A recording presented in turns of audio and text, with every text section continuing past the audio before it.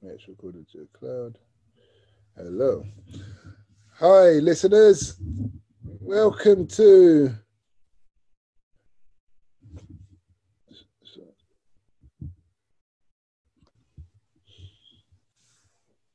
Hi, listeners. Welcome to the Africa Investors Stories podcast with your host, Simon Rushton. Today we have Jamal Stockley from Power 40 Podcast. He's here to tell us about the mindset of that you have to make the major decisions to invest or move to Africa. Hi, Jamal. Welcome to have you this early hours of the morning. Yeah, we are in two very unique time zones. How's it going, Simon? It's okay, thank you. It's okay. Okay. To start off, obviously, just to explain to the listeners, this podcast is about investing in Africa, but you do have to have the right kind of mindset to be able to take the challenge, and that's why I've brought Jamal on the show.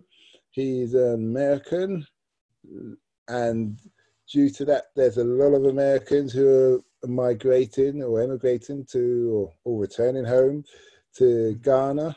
And so I just thought it would be interesting to hear from the other side of the pond their take on things. So, Jamal, what would you say, just to start off, what's a typical day for you in America at present?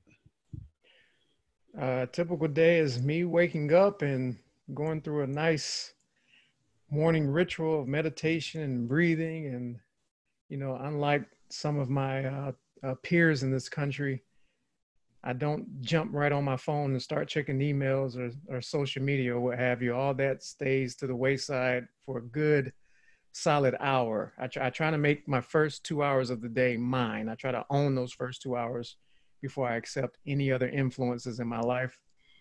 And then beyond that, once those 2 hours pass, then I'll open up to the world and take on whatever showed up by the time I turn on my phone or turn on my computer. And because I am an entrepreneur, I'm going straight into business at that point, seeing if there's anything on the table I need to deal with, any fires to put out, what are the tasks of the day that need immediate attention before I even get to my own task list. And that's normally set up at least 24 hours prior to me getting into the day. And some days I feel vibrant and super energetic, and I decide to wing it. I decide not even to look at a task list. I'll just go into it because I own my own way pretty much. So that's not the typical mindset. I know we're going to dig into it, but my average day starts off like that, and it can go any direction. Hmm. I like that. Own your own day. And I like the idea of not answering my phone for the first 2 hours. I think I actually implement that in my life. I may not do it for 2 hours, but I generally, yeah, at least an hour is something. Okay, Yeah, okay. it's life changing, brother. It's life changing. You say you're an entrepreneur. Tell us a bit about your experience from the 9 to 5 and that decision you made to start investing in yourself, um, and do what you do. Well, my last 9 to 5, I worked for a Fortune, maybe Fortune 100 at this point, but I'll say Fortune 500 um, computer company, and that actually they have the whole ecosystem for computer technology. Didn't know much about the business. My passion has always been people. I've always been in support of people, and there were people that led me to this business. And because of the people that were involved, that had a personal investment in me, I decided to jump into an arena I didn't have much passion for. While I was there, for the short time I was there, and it was literally maybe 6 to 8 months, the owner of this company decided he wanted to be the first company, have the first company of its size to go back private. So, earlier on, and there's a reason why I'm not saying who it is, but earlier on, he had, worked so hard, as most companies do, to go public, to get shareholders in and, you know, to become a Fortune whatever company.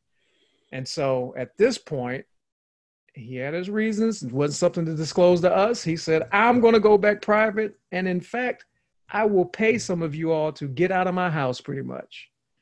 And that was the catalyst to me going, man, well, if he can do something like that, why can't I?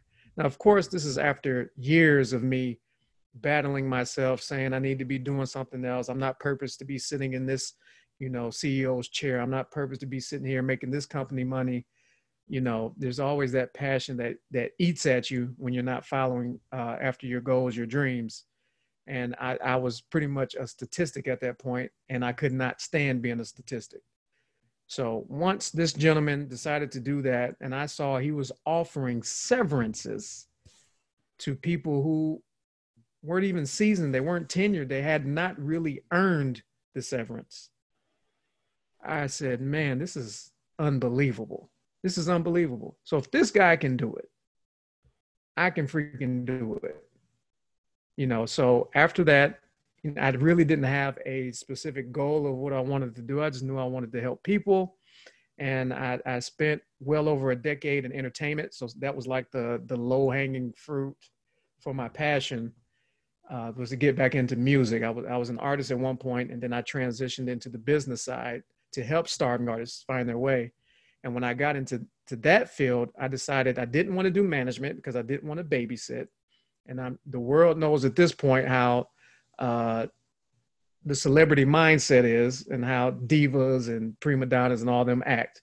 Well, that is very much the same at all levels. Even if they don't have money, they believe that's the way they have to act. Anyway, it's not the point of the story. I decided to go into entertainment consulting. Didn't want to manage, but I'll consult. I'll help you on your way. That was not acceptable. I started getting into these artists' lives, producers' lives, and things like that. And they needed management because I have such a passion for people.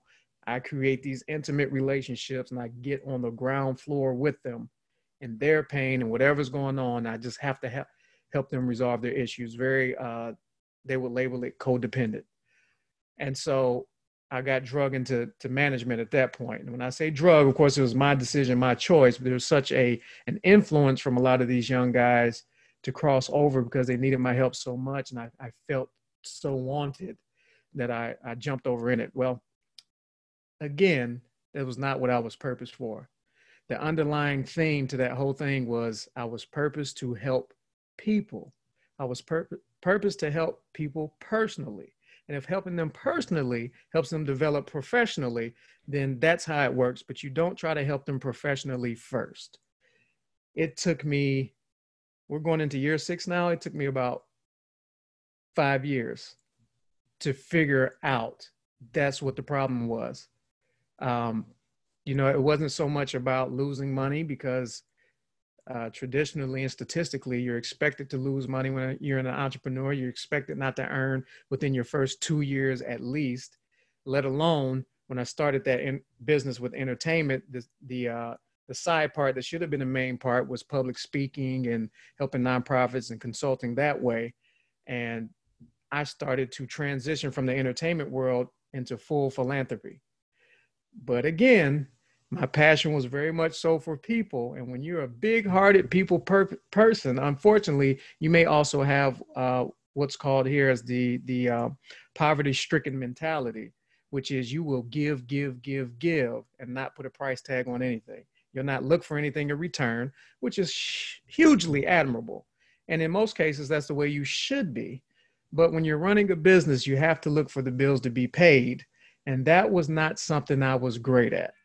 So again, as an entrepreneur, I was bleeding out money and spending way more money than I made. So, and forgive me, I meant to silence my phone. I need everybody to know this is a real moment.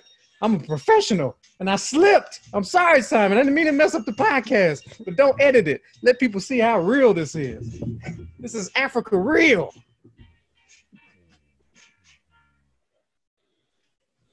In fact, I silenced my phone. So for anybody that has an Android, leave a comment under Simon's podcast to see the information on how to silence an alarm, because my phone is on silence, brother. I interrupted Okay. my own story. Lord help me. So when you talk about you deal with people on a personal scale now, not just a business scale, is that like a spiritual thing, or is that just your everyday lifestyle?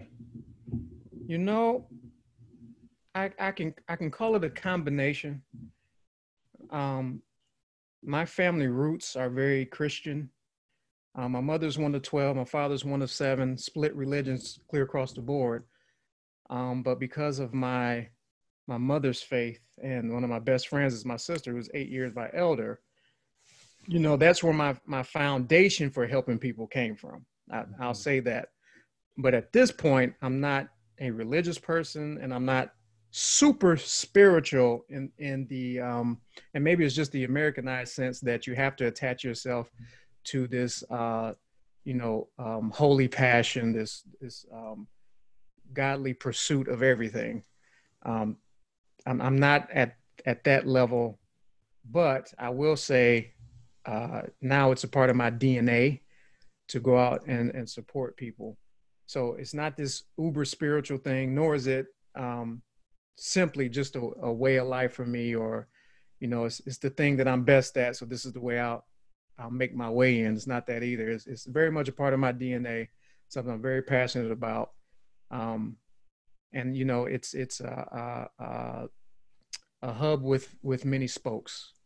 You know, if you, somebody used this example with me before, my passion allows me to do a lot of things, because if my passion is people and people are into a lot of things, then I can get into a lot of things. And that is the what created the shiny object syndrome for me, that that ended up to my own detriment at times. Did I answer your question? I think I did. What is just well for me and the listeners? What is like a typical client for you? What do they do? Why they need your services? Well, what they were, well, you know what they are. Let me correct myself. A typical client for me is somebody who has hit this point of resistance or stagnation. They are experiencing insanity, and hopefully they realize it. They've gotten into this redundant cycle of life where they're doing the same thing over and over, whether they're expecting different results or not. It's not always a case of insanity. Some people live redundant lives, but they know there's not going to be different results, but they feel stuck because fear is amplified in their life, or whatever the reason may be, or there's trauma that lies beneath that they haven't dealt with. And this goes clear across the board for anybody at any level, personally or professional. We all have our stuff. We're all human. We can't escape that.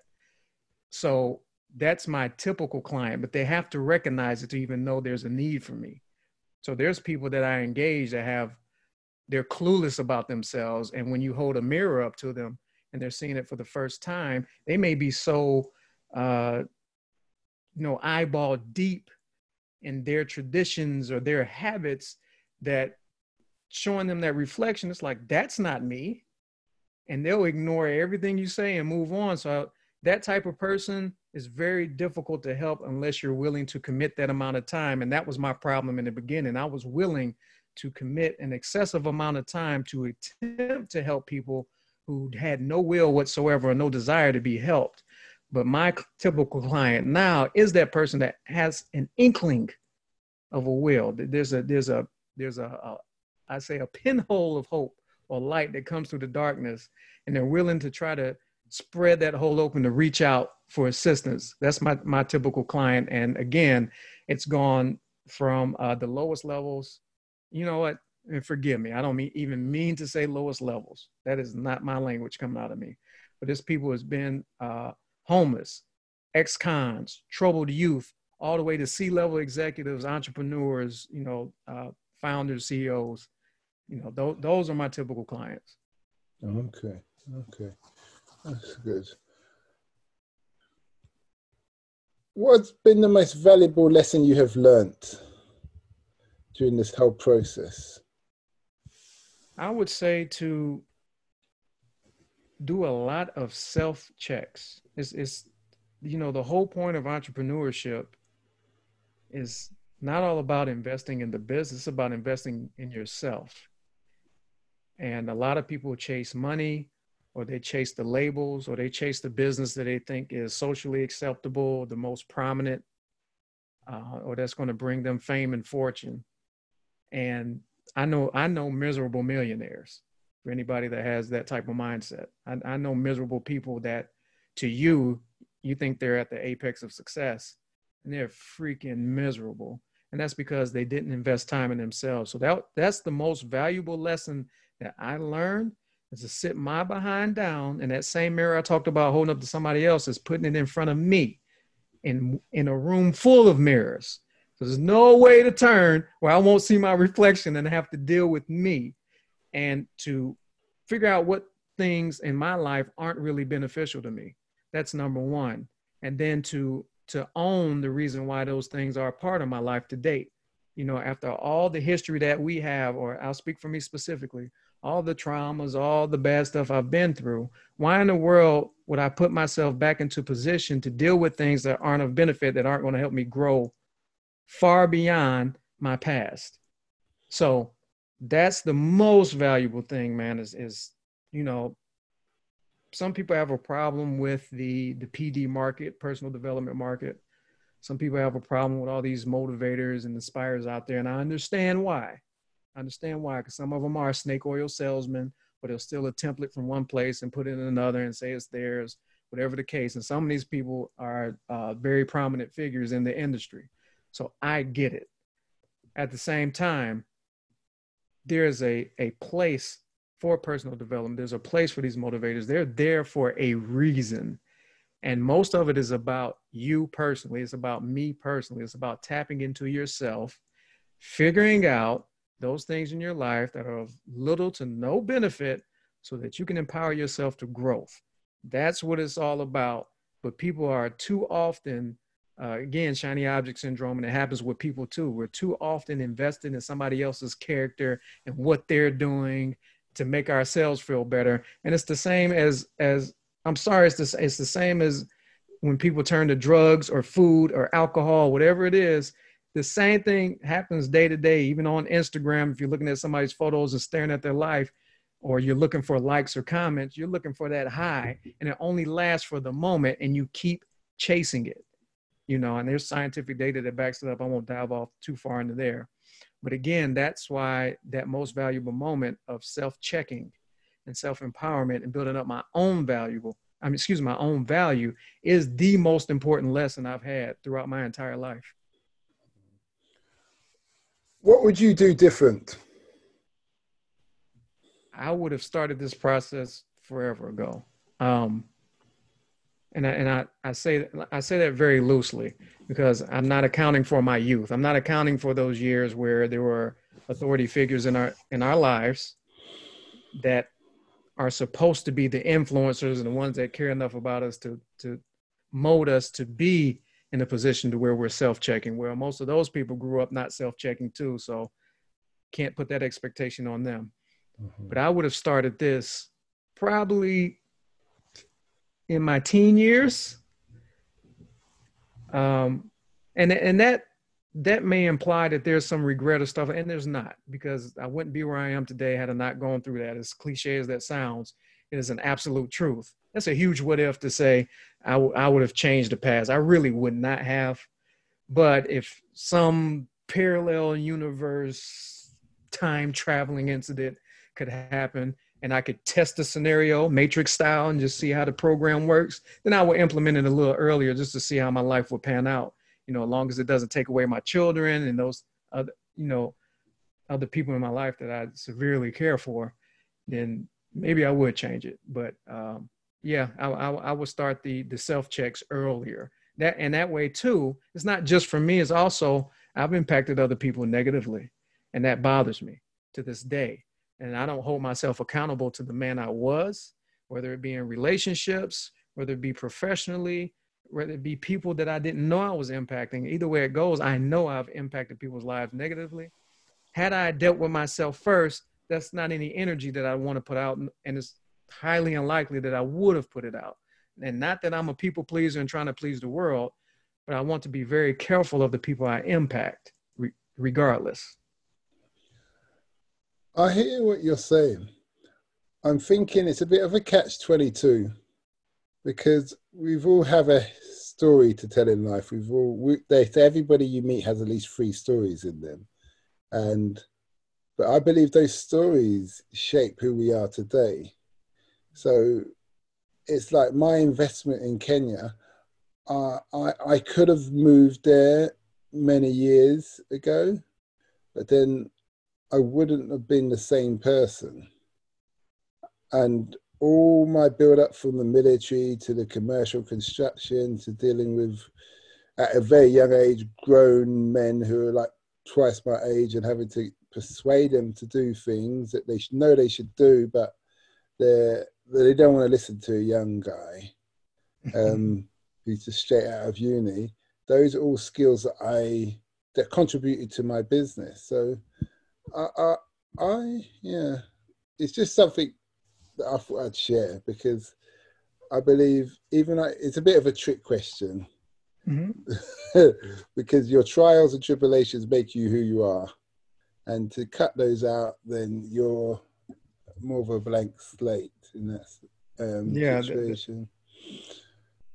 That's why I introduced the fictional sci-fi part of time travel and all that other stuff. Really, I understand all that molded me to who I am today, and I wouldn't change any experience. I wouldn't. What was the biggest trial you had in your whole business? The big trial, tribulation. Was there a point that you just thought, maybe I just catch this all and go back to my 9 to 5? And I probably said it just like that. Oh yeah, man. Now the thought of going back to the 9 to 5 happens intermittently throughout the entrepreneurial journey. Unless you come out the gate super successful, at any point, if you start to starve, you start to think, man, it sure looks nice and cushiony over there. I could relax in that safe zone and get me some benefits and a steady check. But no, honestly, man, the toughest part has always been that moment where I realized I had to give up control. And that's when I realized how insane I actually was. And what I mean by that is, so my last business, and it still exists, it's just kind of slightly dormant, if there's a such thing as slightly dormant, which was a consulting business. And basically we go out there, it was business to business consulting. We did a lot with startups. We were hunting capital for some of these guys, or if they had any holes in their teams, any slots that needed to be filled. We were doing a limited amount of brokering to help these people build their businesses. And it was mainly startups. The biggest disappointments came from doing all this hustling, putting all the pieces together, getting all in place. And the final piece that needs to be added comes from the person that runs the business that we're supporting, and they drop the ball. That's been the biggest one. And in our hunt to pull in, sometimes these very busy, but fully capable of changing your life, people, and getting them to the table after our hard work, just beating down their door and opening our chest up and showing them our heart, and they would trust us. And when I say us, I brought in a partner. After I started consulting, I brought in a partner who's actually about 20 years my elder. Okay. So on paper, people would think you're doing the right things, man. You got somebody older than you that could possibly mentor you, all this stuff.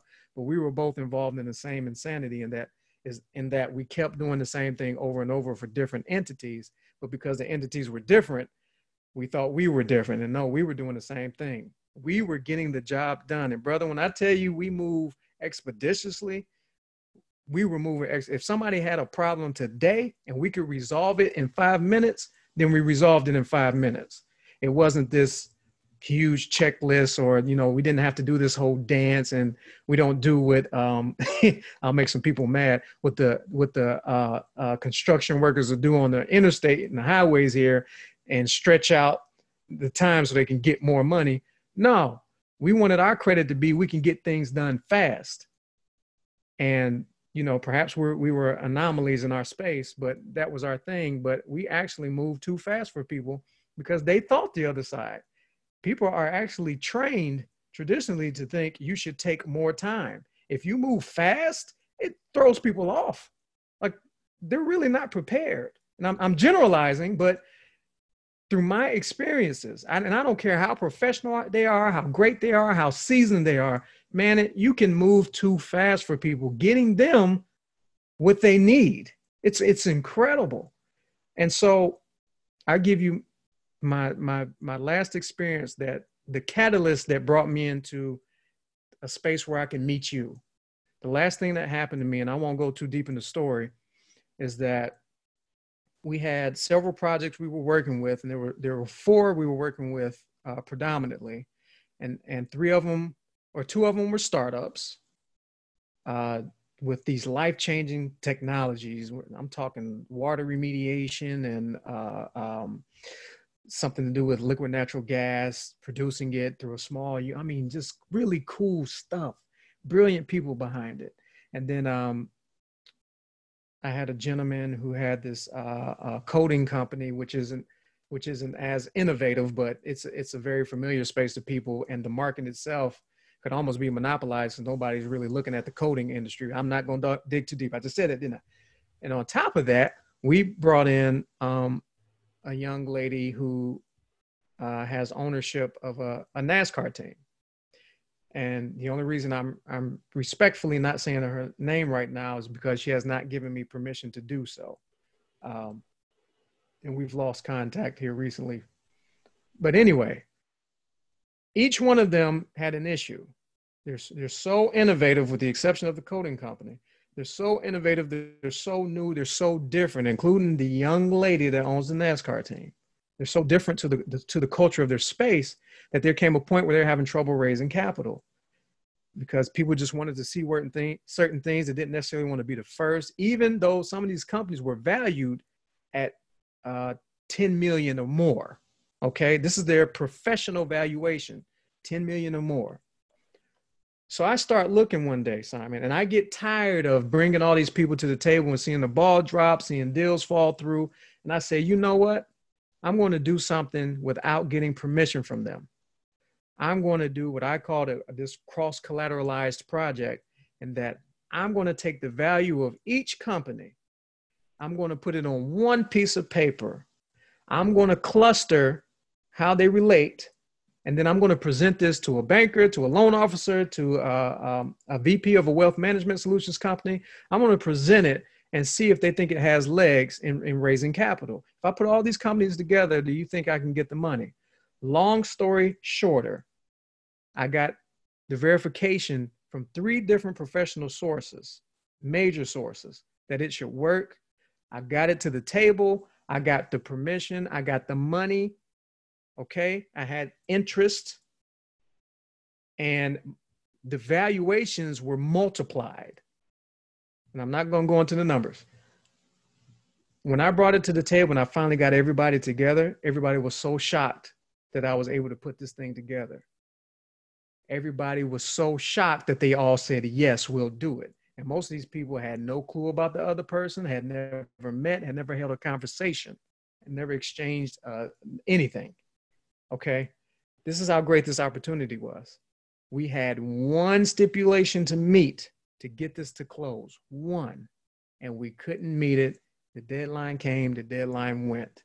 And I realized, where my extreme ownership comes in is I should have went ahead and did the entire deal up until the signature, which could have been illegal at some point. So just having to, again, turn the reins over to someone else to take control, that almost broke my back, man, because I was like, here we are this close again. Would you say that's also about sales though?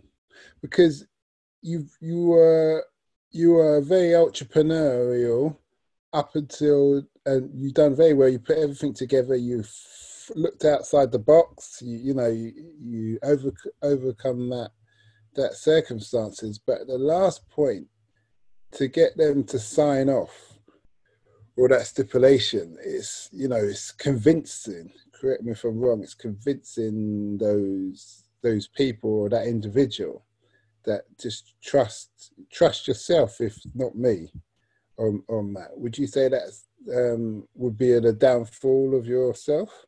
No, no. Everybody, like literally, there was 100% yeses clear across the board. The stipulation that I haven't mentioned, which had to do with wrapping some money in escrow, that was the part that wasn't taken care of. And that has to do with people taking certain action. Okay. So there was a yes clear across the board, but I'm with you. Yeah. Yeah. Yeah. So, and that's something that you couldn't have took care of yourself. No. It had to be there. Okay. Yeah. I can see why the frustrations kick in. Okay. Yeah. I love people, man.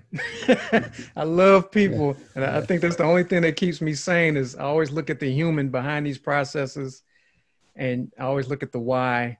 Mm-hmm. I always try to understand other people's perspective. I don't demonize anybody. I don't have any enemies. I don't hold grudges. It's just another stepping stone. It's what got me here in front of you today, man. It was that thing that said, okay, Jamar, you have to invest more in yourself. You just once again invested all this time and energy in other people's projects. And I know that's your business, but it's still not you. You're the business. Build a business off of you. And here I am. I understand that.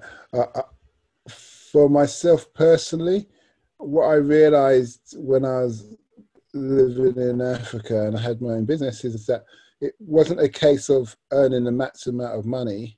It was more of a case of living the best lifestyle.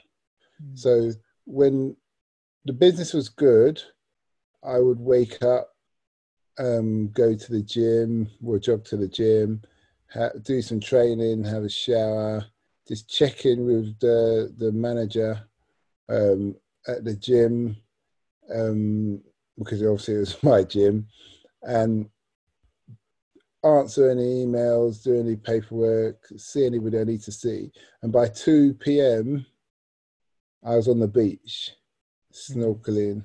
When the business was bad, was like stress and issue or just circumstances, curveballs were hitting me, you could be at the gym until close, and the gym shut at 10 at night and opened 5 in the morning. And then so what I came to realize is about living a comfortable lifestyle, but you don't have to be, it's not about the money. It's just about being comfortable in having your own time that you can see your loved ones, your friends, your children, and things like that. And that's where you truly get peace of mind, and things like that. Is there a specific age group or circumstances you would recommend anybody for becoming an entrepreneur and an investor in themselves? No, honestly not. I mean, you mentioned it earlier, my new Power 40 podcast, my target market I put out there is that 40-year-old and up person, but based on the redundancy of their lives and things like that. But I mean, really, and based on today's entrepreneurial atmosphere, I'll say, of young entrepreneurs, I'm watching teenagers come out and busted out the gate, man. These multimillionaire kids who have just taken their passion to another level because they have all the information in their hand. And they're wise enough to say, if I have all the information here, I should utilize it. Versus, there's a lot of information here. Let me see how much more I can learn, how much more I can look at. These kids are just coming out the gate and blazing, man. So seeing that now, and then also on the complete other side of the scale are the older people You know, people like to give the example of Colonel Sanders for Kentucky Fried Chicken and other people that waited to their 60s to start their entrepreneurial journey. And, you know, if you're there, why not? You know, the people that say I'm too old, that drives me nuts, man. I'm like, you're still breathing, you're still alive, you still have aspirations and dreams, and it still aches when you think about them. Why in the world would you stiff arm yourself by saying I'm too old? Who trained you to say that? And you know, that was some things that I would hear from people that I considered mentors when it came to pulling the trigger for certain things, man. So I would there is no age that I would recommend for entrepreneurship. I said, if you know you're built for it, go for it. Mm-hmm. What are your future plans for you as an individual and a corporation?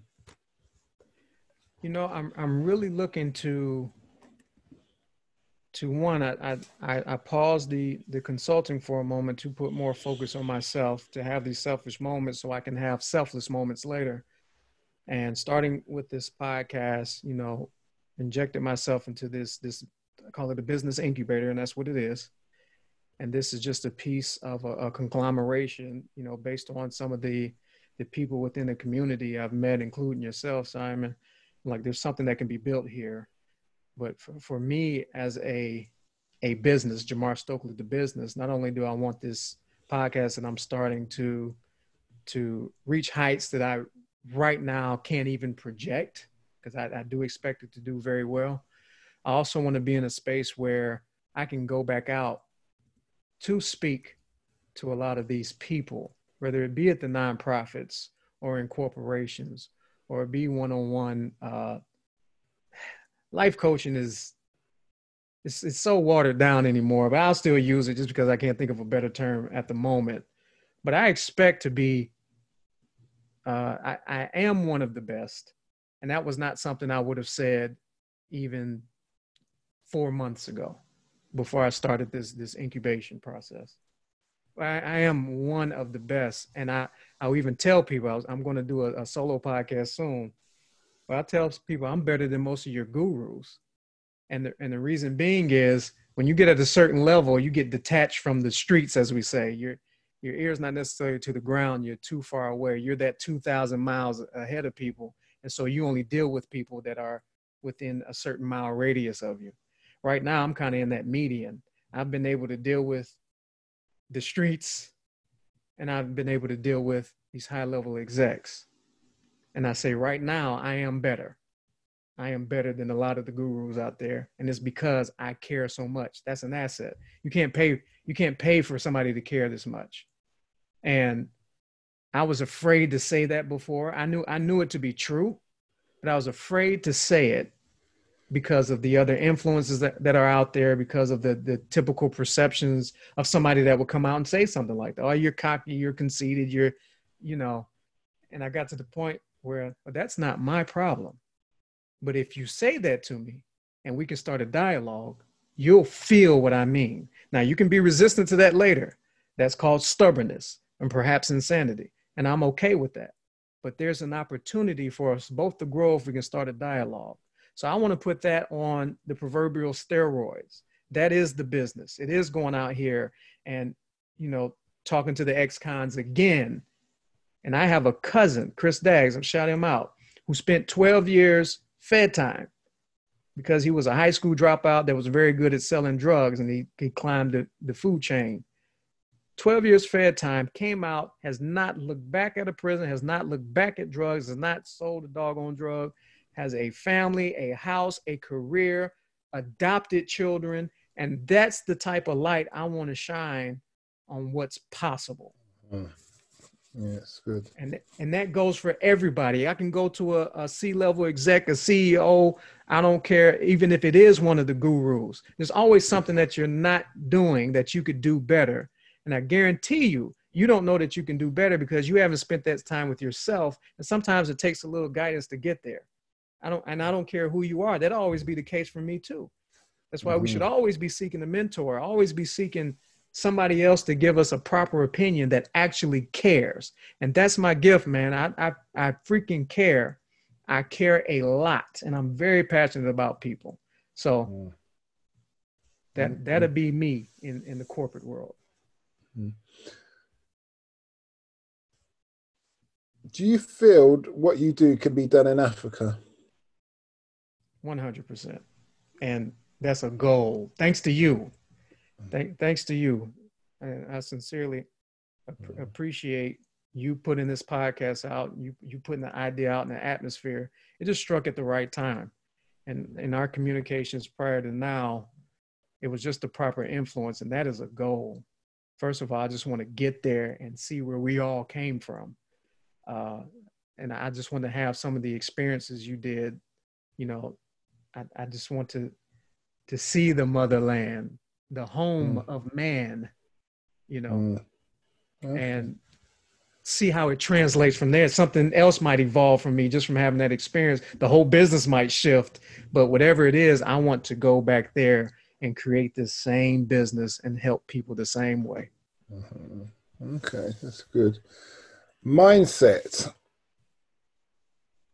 How would you say your mindset has changed from where you were to where you are now?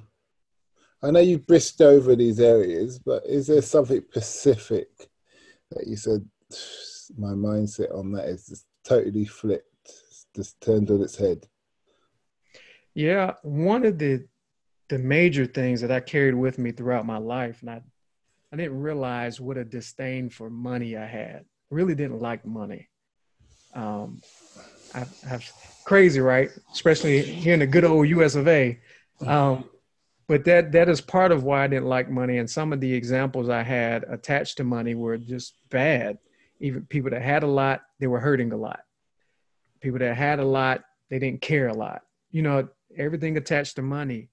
And, you know, from my past, from my youth and that trauma that came with that, somebody very close to me that had money was not a nice person. They were a mean person.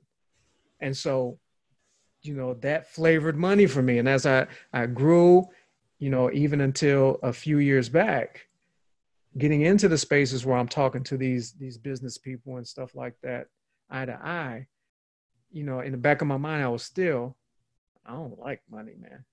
I hear you talking money and that turns off, and I would make it personal again. Let me get you off that money. Let me get you back to what I love, which is people. You a person, ain't you? Why are we talking about dollars? You know, which is that poverty mentality I talked about before. But now, and this is, when I say recent, this is in the past couple of years, understanding money's value, money's place, it is absolutely a tool. It is a measuring stick. It does grant access to certain things. It does allow you to have these very selfless moments that I so passionately desired to have. It is a necessity to have money, to utilize money in a proper way when you're somebody like me. So that completely turned from what it was. And now it's gone from, you know, and I had some good jobs, man, where the checks were rolling, I wouldn't even check them. I checked the bank account, make sure they cleared. Okay. That's how much of a disdain for money I had. As long as it's there, I knew it was enough to take care of bills. And if I wanted to take a vacation, whatever, cool. If there was a discrepancy, I let the company find out and notify me. I wasn't checking. That's how bad it was. And now I go to, I'm looking for all the dollars and cents. And if I can get all the money, I'll get all the money. Because guess what? Then I can do everything I want to do. Okay. I understand you've got children and you've been married. So how did you convince your wife that your idea of being an entrepreneur is a great idea? It didn't happen because I'm a two-time divorcee. And those were the moments where I was struggling with if I should be an entrepreneur or not. And those were the moments where I had not honed my skill in holding the mirror up to myself and doing these self-checks. So I'm battling with myself. I don't like myself very much because I'm having all these wars. What do you think is going to happen to you, wifey? You know, and I told somebody recently, I said, as passionate as I was and am about helping other people, if you are a wife, I had that old school perception that two should be one. Now, I shouldn't say old school, it's present day two. It should be ongoing. But when you're married, two should become one, right? So if we're one and I'm not taking care of myself, what makes you think I'm going to take care of you? You know, and that's a very harsh way to put it, but that was the reality. No matter the blissful moments, no matter if I paid bills or whatever, really, if I'm not taking care of all the needs of Jamar and I haven't figured me out, I haven't figured all my pains out, I haven't peeled back some of the onion layers of trauma to get down to the root of what's making me an a-hole, what makes you think I'm going to help you? You know, and that, of course, that wasn't their perception either. So while I'm wrestling with whether I should continue being a 9-to-5 or being an entrepreneur, they didn't even get this speech. You know, entrepreneurship wasn't on the table with the first wife. She knew at that time I was really into music. She knew I wanted to do that, but that scared the crap out of her. So I dug into a 9-to-5, and then I lost 9-to-5s. Now I dig into another 9-to-5, and you always lose them because that's not where you want to be. And I'm so passion driven. If I don't want to be there, I'll find a way out, consciously or subconsciously. And then the second one, same thing. I wrestled with entrepreneurship, and I wanted her partnership in it. Because again, two should become one. And now, since this time I'm a little bit more willing to take the leap, do all the investigation and researching. Hey, what do you think? What do you get? I'm checking off. And at first she was given tacit approval. She was just a bobblehead. Sure, yeah. Mm-hmm. But when it came down to it, she didn't want to do it. And that was a huge turnoff for me. You know, I was staying up working, 10, 12-hour nights, and then coming home and doing research and figuring out how we're going to build this business. I wanted to do a daycare because I love kids. And I wanted my own children to be somewhere I could always monitor them. But she didn't want to. That was a turnoff amongst other things that influenced our split. So it wasn't until this third time, and she's not my wife, she brought me my first son and my baby daughter, who is most definitely better be the last child I ever have. Children are great, man. Children are great. They're freaking fantastic. I just don't want any more coming out of me. But she is an anomaly. She's been super supportive.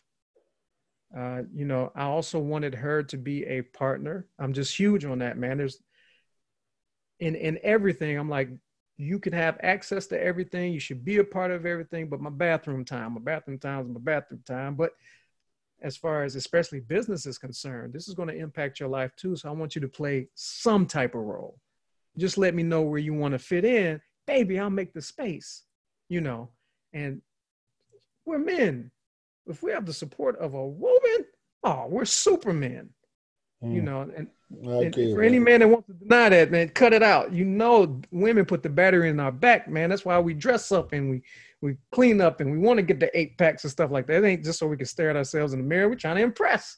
But anyway, I digress. She's been super supportive, man. She's been awesome. I would never take anything away. What I want, did I want her to be in closer relation to my entrepreneurial journey? Yes. But it didn't happen, and I have to respect that because this is a very special mindset.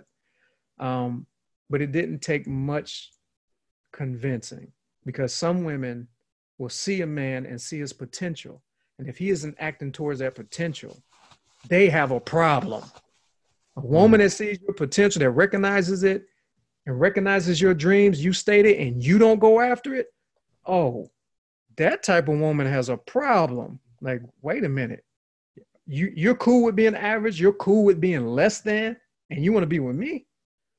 Nah, I don't know about that. So, yeah, I hear you. Yeah, that's kind of the mentality. She doesn't have that exact. I know. I've run into those women as well. Yeah. Yeah. And I respect that so much, man. It doesn't matter what happens to me and her.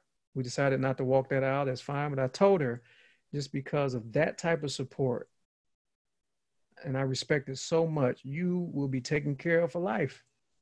Don't worry about stuff. Would you encourage other people to go down the route that you have? No, not at all.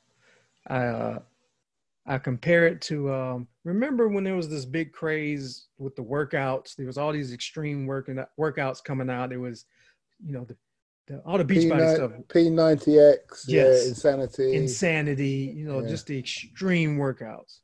So I'm that type of guy. I would try it out if it looks super hard. If it looks like the majority can't do it, I want to try it. And that's just my mentality. But I would not recommend everybody to get healthy that way. Some people need to walk. Some people need to jog. Some people need to lift 5-pound weights before they get 10-pound. And, you know, don't just jump out there and go crazy. If you know you're built for it, sure. And by being built for it, that means you're going to lose sleep. You're going to not make money over time. You're going to miss your family. There's a lot of things you sacrifice to be an entrepreneur. And there's too many people that don't investigate. And I was one of them at first. It's just, fortunately, my DNA and my mental structure is slightly different than most. There's too many people that go out there without researching what it takes to start a business, to run a business, what the lifestyle is going to be like. You know, they just see entrepreneur and, oh, I want to be independent too. I want to be free too. And some of these people work better with the guidance of a system of a business, with certain policies and procedures set out in front of them already. Some people, everybody can't run a business, and nor should everybody try. Just, you have to know your strengths. And that's part of, again, when we talk about personal development, and I'm not just going here because it's my market, but it's real.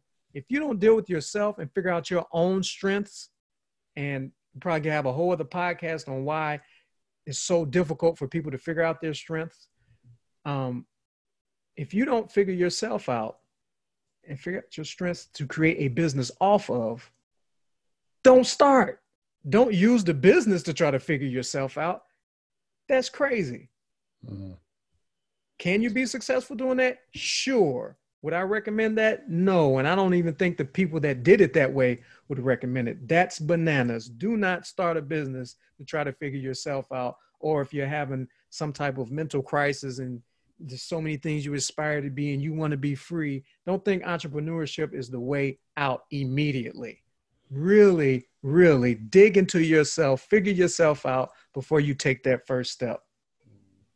When you say that, I think of some of the big entrepreneurs, the Elon Musk, the Steve Jobs, the Bill Gates, and they have, from what I know of them, they have been dedicated from a very young age, and everything else in their life has been secondary. Thus, they've become multi-billionaires. So I understand what you're saying.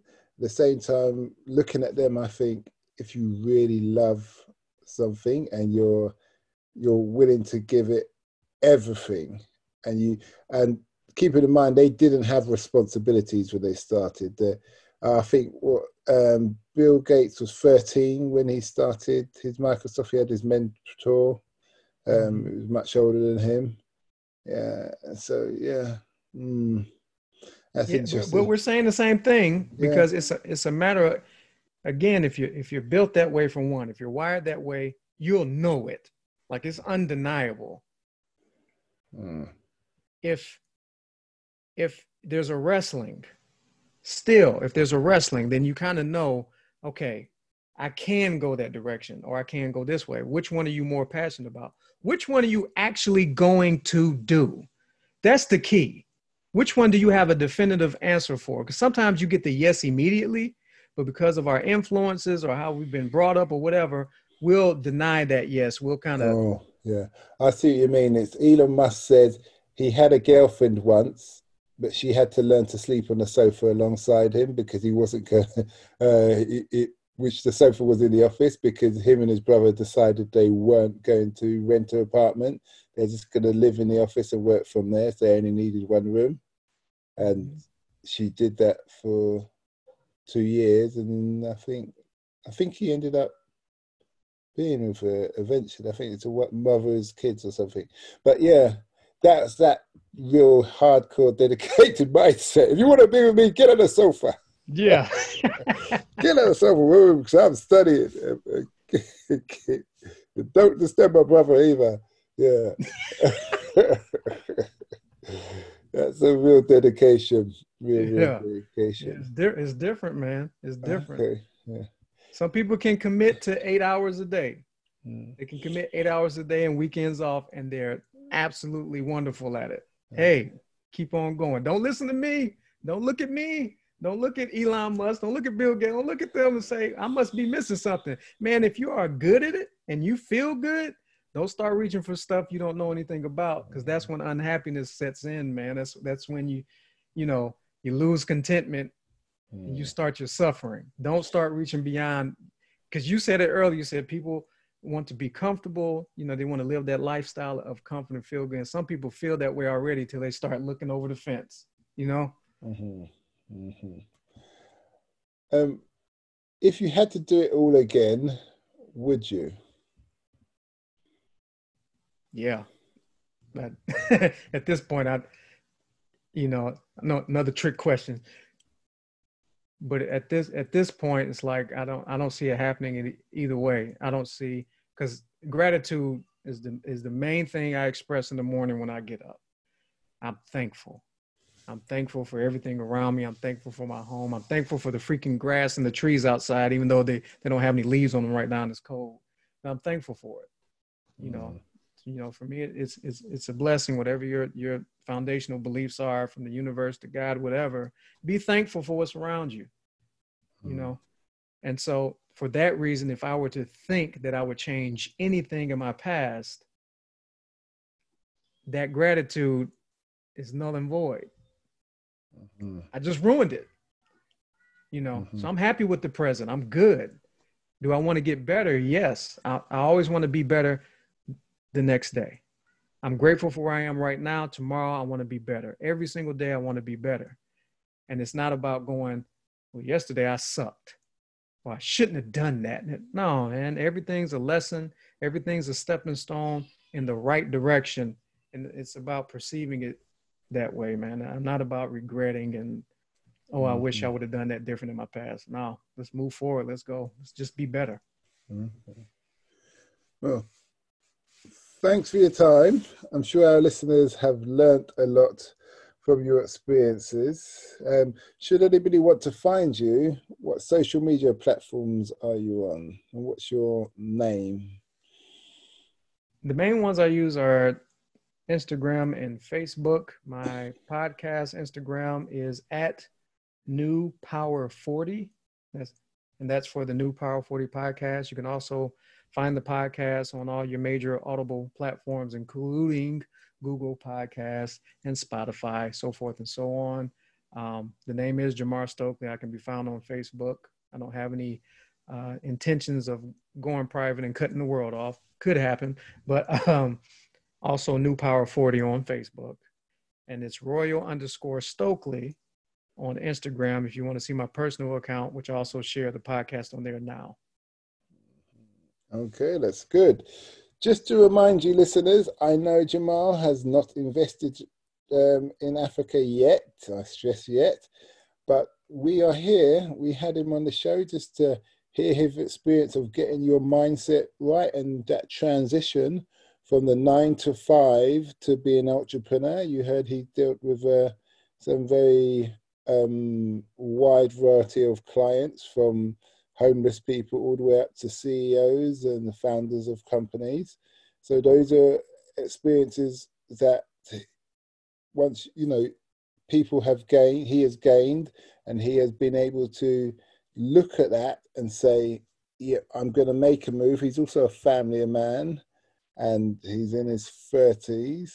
So if he can do it, and he's doing it fair enough in America, but with ambitions to do things in Africa, then it's the same skills that you can learn from him and manifest for when your time in Africa.